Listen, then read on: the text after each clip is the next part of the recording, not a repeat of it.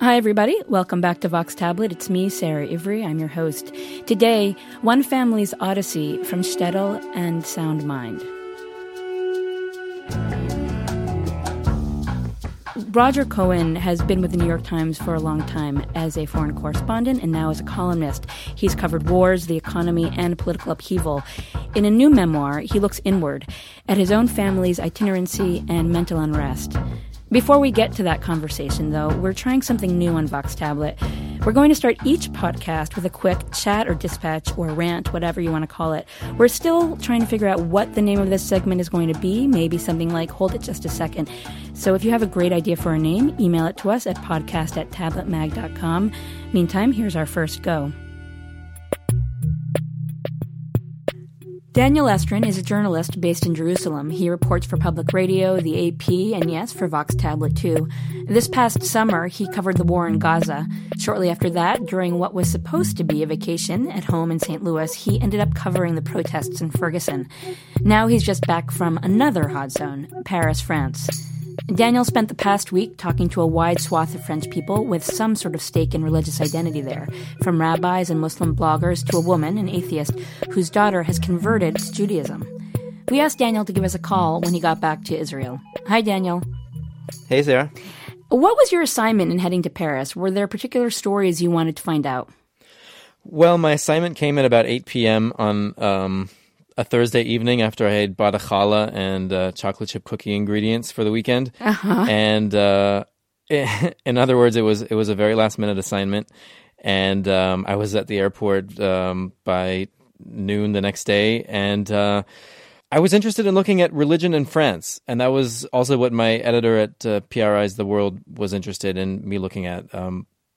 Why were French people so adamant about poking fun of the Prophet Muhammad in a satire newspaper? Why were people killing people over that? Why was a French national gunning down people in a kosher supermarket? Basically what the heck was happening to this beloved romantic city of Paris?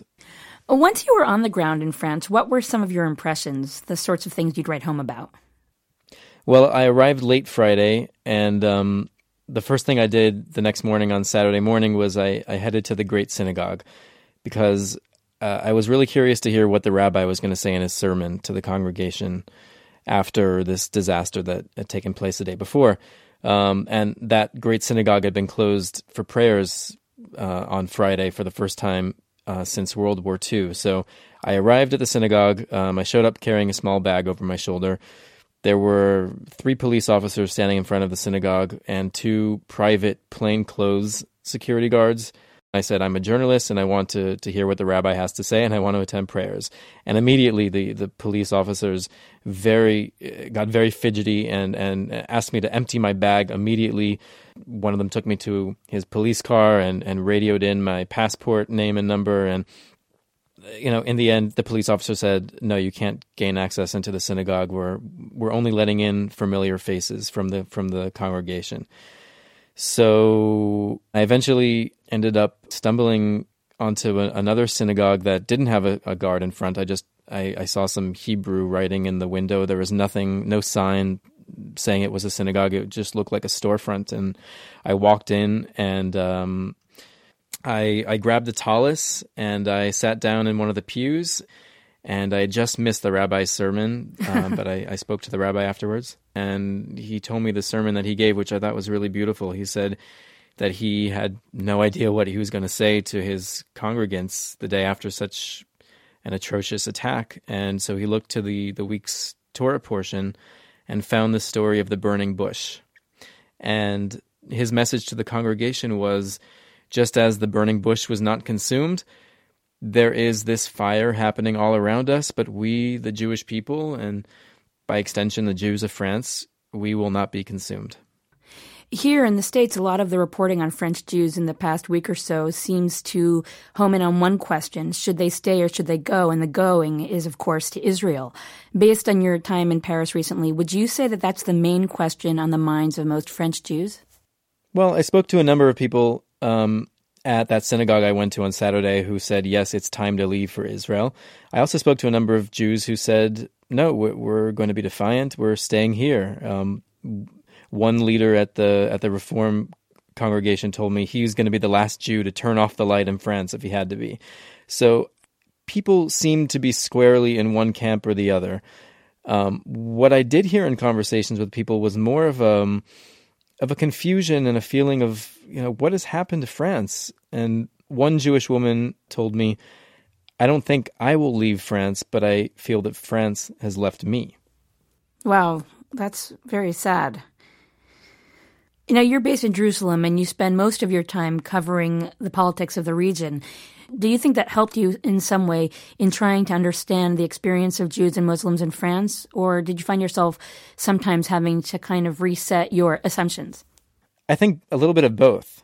When I realized that France is the one country after Israel that has the most Jews and Arabs, or Jews and Muslims living side by side, that really brings things into perspective. The fears and the variety of types of Jews and types of Muslims and their different opinions and their different levels of observance.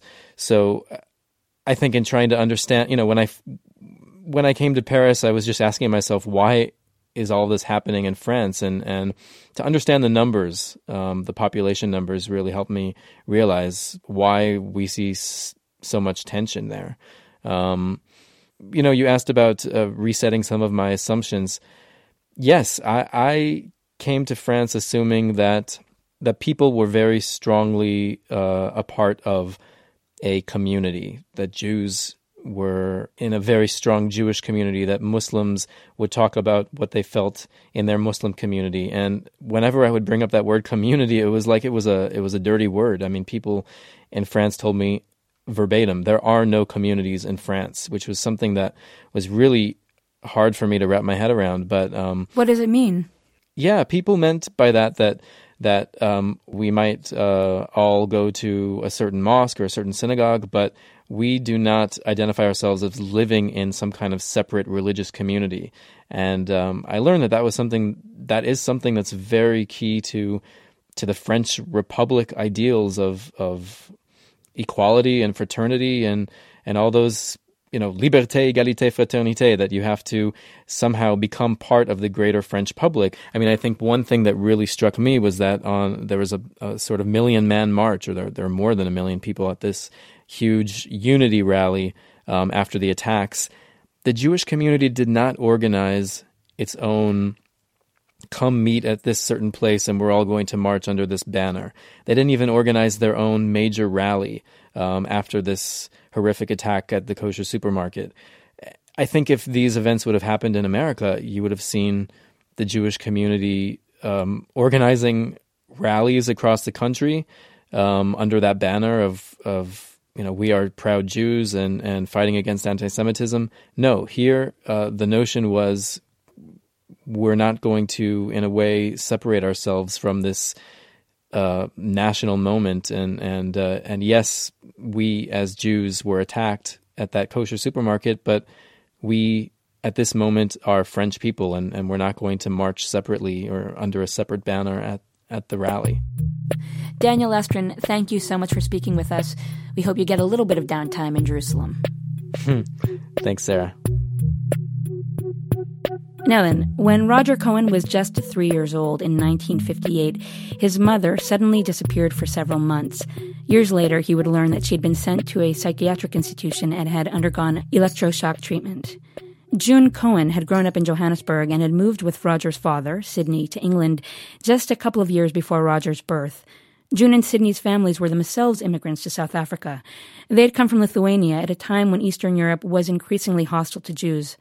All this dislocation, Cohen believes, may have contributed to his mother's condition, manic depression, along with what he suspects was a genetic predisposition. What, he wonders, was the connection between his family's itinerancy and their depression. What part did the dark shadow of violence play, violence against Jews in the Pale of Settlement or against blacks in South Africa? These are some of the questions Roger Cohen examines in his new book, The Girl from Human Street. He joins us today in the studio to talk about it. Welcome, Roger Cohen, to Vox Tablet. Thank you, Sarah. Tell us a little bit about your mother. Well, my mother was a very bright, vivacious, petite young woman, and she was lifted out of a cocoon of South African wealth that had been born almost overnight. Her grandfather was an immigrant from Lithuania, was a traveling salesman, and then ended up founding one of the biggest department stores in South Africa. So she'd grown up in this very tight-knit Jewish community in Johannesburg, and met my dad. They were married in 1950, and he was a young doctor. And they went to England. I was born in 1955, and then back to South Africa. And then they came back to England. They emigrated. They did not like apartheid, and my father had glimpsed greater opportunities on British shores. And my mother then collapsed. She broke down after the birth of my sister and disappeared from my life for some years. And one reason I was haunted by that past is that I didn't really know what had happened. And I felt that I had to explore that, and was able, finally, to establish where my mother went. She went to somewhere called the Holloway Institution, a psychiatric hospital, and I now know that, for example, she had electroshock treatment on July 30, 1958, and again on August 1, which was one day before my third birthday. So the book, it's a family exploration within one family, but it's a much broader exploration too. And I do believe, as you mentioned, Sarah, that this repetitive history, familiar to many Jewish families and many non-Jewish families, of displacement, of beginning again, of burying the past, that this was one of the factors that contributed to my mother's breakdown. It was the transplant did not take. In your book, in The Girl from Human Street, you have these very frank, imagined conversations with June. I wonder, did you ever have frank conversations with her in real life, not necessarily about her breakdown, but just about the disappointments that might have amassed over a lifetime and the sense of moving from here to there and being an immigrant in many ways?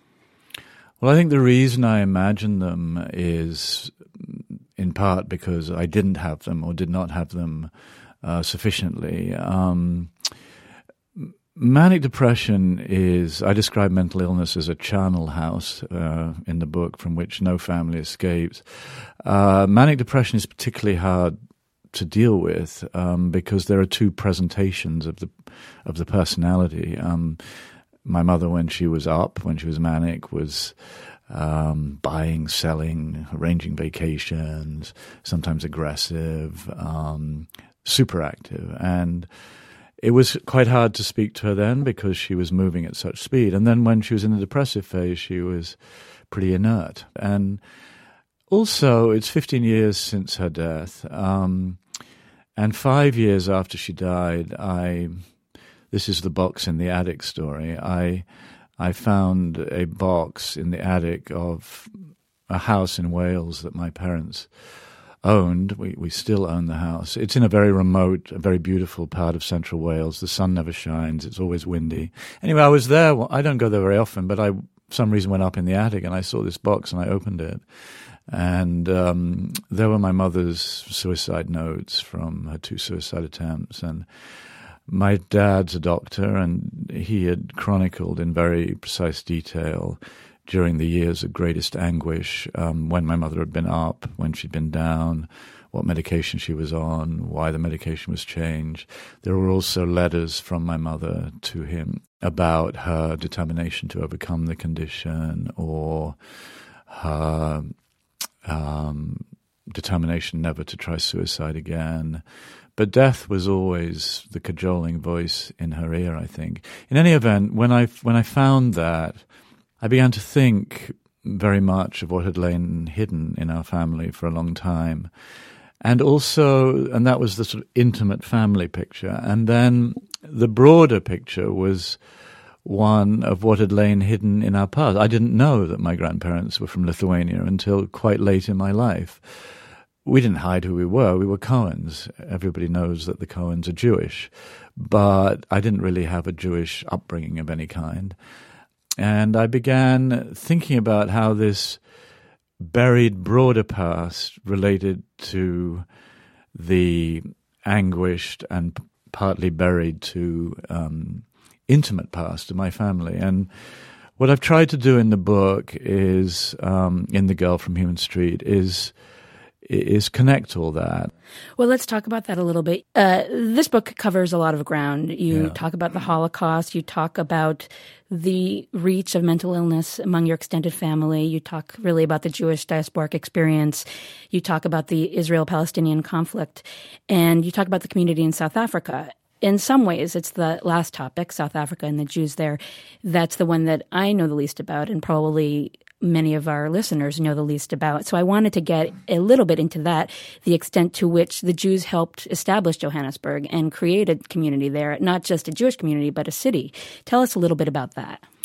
Well, there was an extraordinary emigration from Lithuania to South Africa, concentrated between about 1884 and the outbreak of World War I in 1914. It continued to some degree after, but there was a huge exodus, and up to 90% of South African Jews are descended from Lithuanian Jews.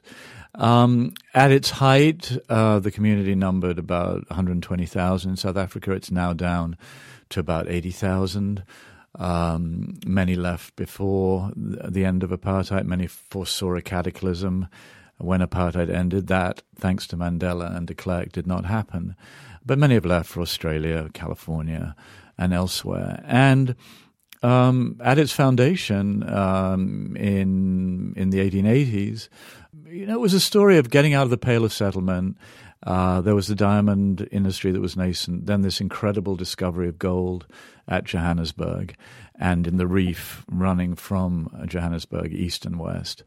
And in fact, Johannesburg in its early years was sometimes referred to as Jewburg because there was a very substantial Jewish community drawn to new opportunity in South Africa.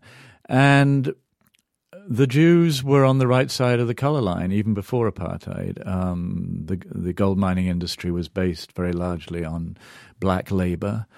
So, as some of my relatives used to say sometimes rather crudely, if you're busy persecuting, as apartheid did, millions of blacks, you don't have much time left over for tens of thousands of Jews. And proportionately, there were more Jews who fought against apartheid in the white community than any other single community. Many Jews went to jail for their part in the struggle against apartheid. But the official Jewish community in South Africa went along. Most people in my family went along. As in most such situations, people tend to go along. Those who stand up and resist evil and possibly pay a heavy personal price for that, they tend to be the exception. When you visited South Africa as a child, what presence did blacks have in your experience there? Well, one of the curiosities of apartheid was that the blacks were far away. They couldn't live among whites. Their families were out there at the horizon. And it was always this faint and far away menace, and there would be comments like, enjoy the swimming pools, next year they'll be red with blood, and that kind of entered my consciousness quite early. But as I was saying, a particularity of apartheid was that blacks were banished except in the most intimate of settings, which was the home. So all the domestic help, whether in the kitchen or as nannies, were blacks. So that was my experience as an infant. And I do remember, and I related in the book, my grandfather had this small but rather beautiful house in Muizenberg near Cape Town, and looked out toward the Cape of Good Hope, just beautiful, glittering view. And I remember this nanny taking me out and placing me on this. There was a railway line that ran in front of the house, and then behind it the rocks, and then the sea. And she placed me on the wall there, on the parapet. And in my child's memory, it was, 100-foot chasm. I went back and looked at it when I was researching the book. It's about 5 feet. But somehow she conveyed to me, that you wouldn't want me to drop you, would you? And oh my God, it's terrifying. Yeah, it was. It was a rather terrifying memory, but then there are very warm memories as well of the black presence in the home. But then also this sense of what is actually going on here. Why are their utensils set apart from the others? Why can't they eat off the same plates? Why are they living in these concrete outhouses with a single baleful window? How come I sat on the wrong bench or wandered into the wrong place? You see, I did live there between the ages of 3 months and 2, but nearly 2. But then I didn't live there, but I went there every year. And so I absorbed the racism, the apartheid, it entered me not directly through my conscious mind. It was a feeling. That's how I absorbed it, and it troubled me. And then when I became politically conscious in my teens, I refused to go for a while. But I've always loved South Africa deeply. The colors, the smells, the sea, and as I said earlier, it was my mother's natural habitat. Cold, windy Wales was not. What do you consider to be home? New York now. I became an American citizen 10 years ago, and New York is home. Something didn't quite take for me in Britain either. I used to think, when people asked me why I left, I used to say, well, I got offered a job overseas and one thing led to another. But part of the understanding I reached through the writing of the book was I had to leave the locus of the trauma, which was London. And then I also, as a Jew in England, and I came to consciousness of that really by being called an effing yid in school. As a Jew in England, I never felt quite comfortable. I was talking about this with somebody who was at school, mate, James Lasden, who's another English Jew who's moved to America. And we both shared this sort of, oh my God moment in arriving in New York. You can live your Jewishness in a different, more open, much more relaxed, exuberant way. And, Philip Roth refers to how voices always drop a little in Britain when Jews are referred to. And my mother's used to. I remember there's a scene in the book of sitting in a restaurant and she points to a family over in the corner and says, well, darling, they're Jewish. And I said, Mom, why are you whispering? And she said, I'm not whispering. But it's an almost subconscious thing, I think, in Britain. Given the event in France earlier this month with the attack on the kosher supermarket, what is your take on the confidence of Jews to be Jews elsewhere in Europe, in France, for instance? Well, Sarah, it's a very troubling moment. I think Europe is very combustible right now.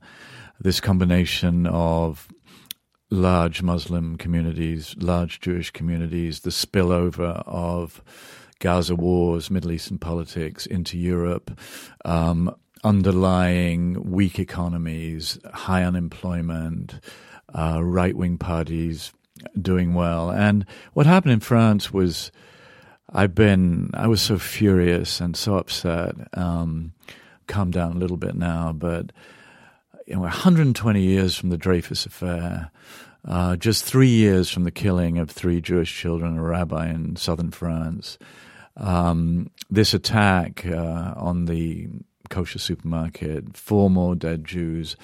And at the same time, again, this virulent ideology that draws its inspiration from its interpretation of Islam and is a murderous ideology that is...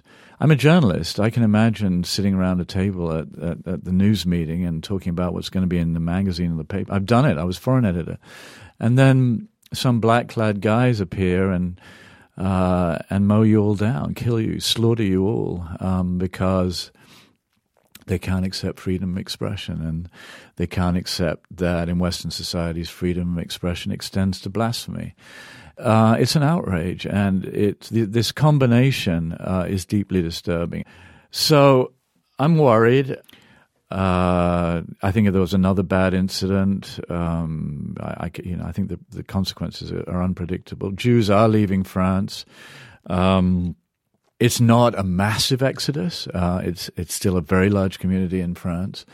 I think it would take something else to increase that flow to something really substantial. But it is absolutely abhorrent what has been happening. And it's interesting for me because I grew up in England. Now I'm an American. I write here, and I'm a strong supporter of a two-state solution, so I tend to be criticized here on this side of the Atlantic more for, some American Jews and Jewish organizations believe that any criticism of Israel is unhelpful because it plays into the hands of Israel's enemies. I don't take that view. I think that Jews were strangers in strange lands for millennia, and to have another stateless people next to the Jewish state is not the best outcome in my view, and can be very corrosive. So I'm a strong believer in a two-state outcome.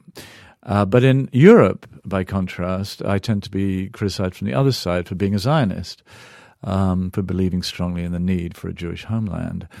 And Zionism has become a dirty word in Europe. One of the points that you make in your book, which very much speaks to this question of what's happening with French Jews potentially leaving now, is the idea that this history of moving from country to country, from state to state, creates a kind of collective trauma, that you're always uprooted and you have no home, or you're always searching for home. And then that kind of coincides with mental illness. What is the sort of scientific data or research that kind of supports this idea that these two factors can create a collective trauma or a personal trauma?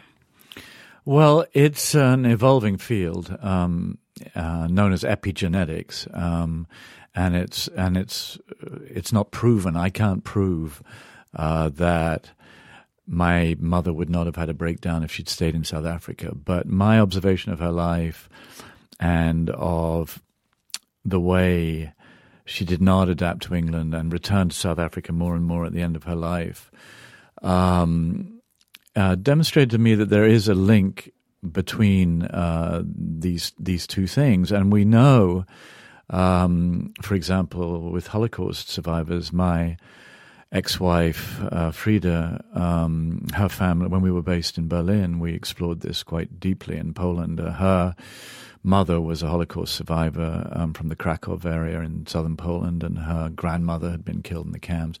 And there's no question that the anxiety in her mother had passed into Frida, that this having everything torn apart, having home disappear, everything uprooted and changed from one minute to the next. You don't recover from that, and it however hard you try, it gets passed along. There's a fascinating new book about to come out here, if I can give a plug for another book, by a Swedish Jew named Goran Rosenberg, called A Brief Stop on the Road from Auschwitz. And it's about his father, a survivor, who arrives by chance in Sweden, and everything seems to be going fine. He's starting a new life.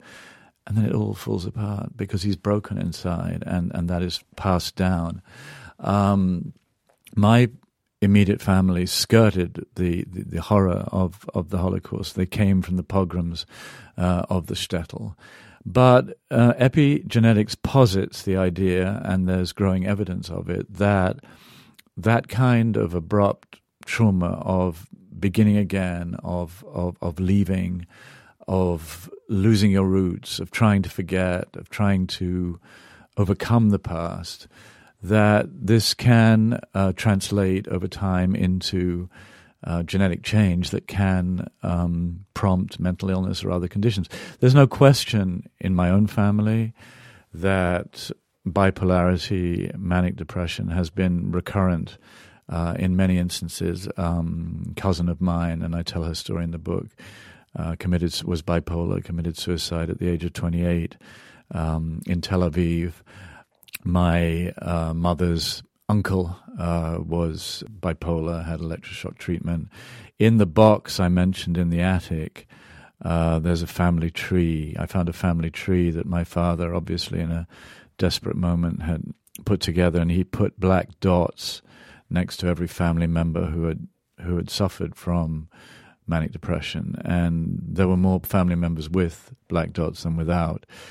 So look, Sarah, there's no proof. There's no scientific proof. It's an evolving field. I'm sure it will continue to evolve, but there is strong evidence, and that is an idea that is very much at the center of The Girl from Human Street. Home is something fundamental, I think, to all of us. And when you lose that or it's shattered, I think filling that void can be a lifelong challenge. Roger Cohen, thank you so much for speaking with us. Thank you, Sarah. Roger Cohen is the author of The Girl from Human Street, Ghosts of Memory in a Jewish Family. It's out from Knopf. I encourage you to get it. Listeners, we want your comments. We want your input. So tell us what you would like us to talk about on Vox Tablet. We're always interested in your ideas. If you want more of something, less of something, let us know. Write us at podcast@tabletmag.com. Be sure to subscribe to Vox Tablet on iTunes or Stitcher or however you get your podcasts. That way you will never miss an episode. Vox Tablet is produced by Julie Subrin. I'm your host, Sarah Ivry. We thank you for joining us.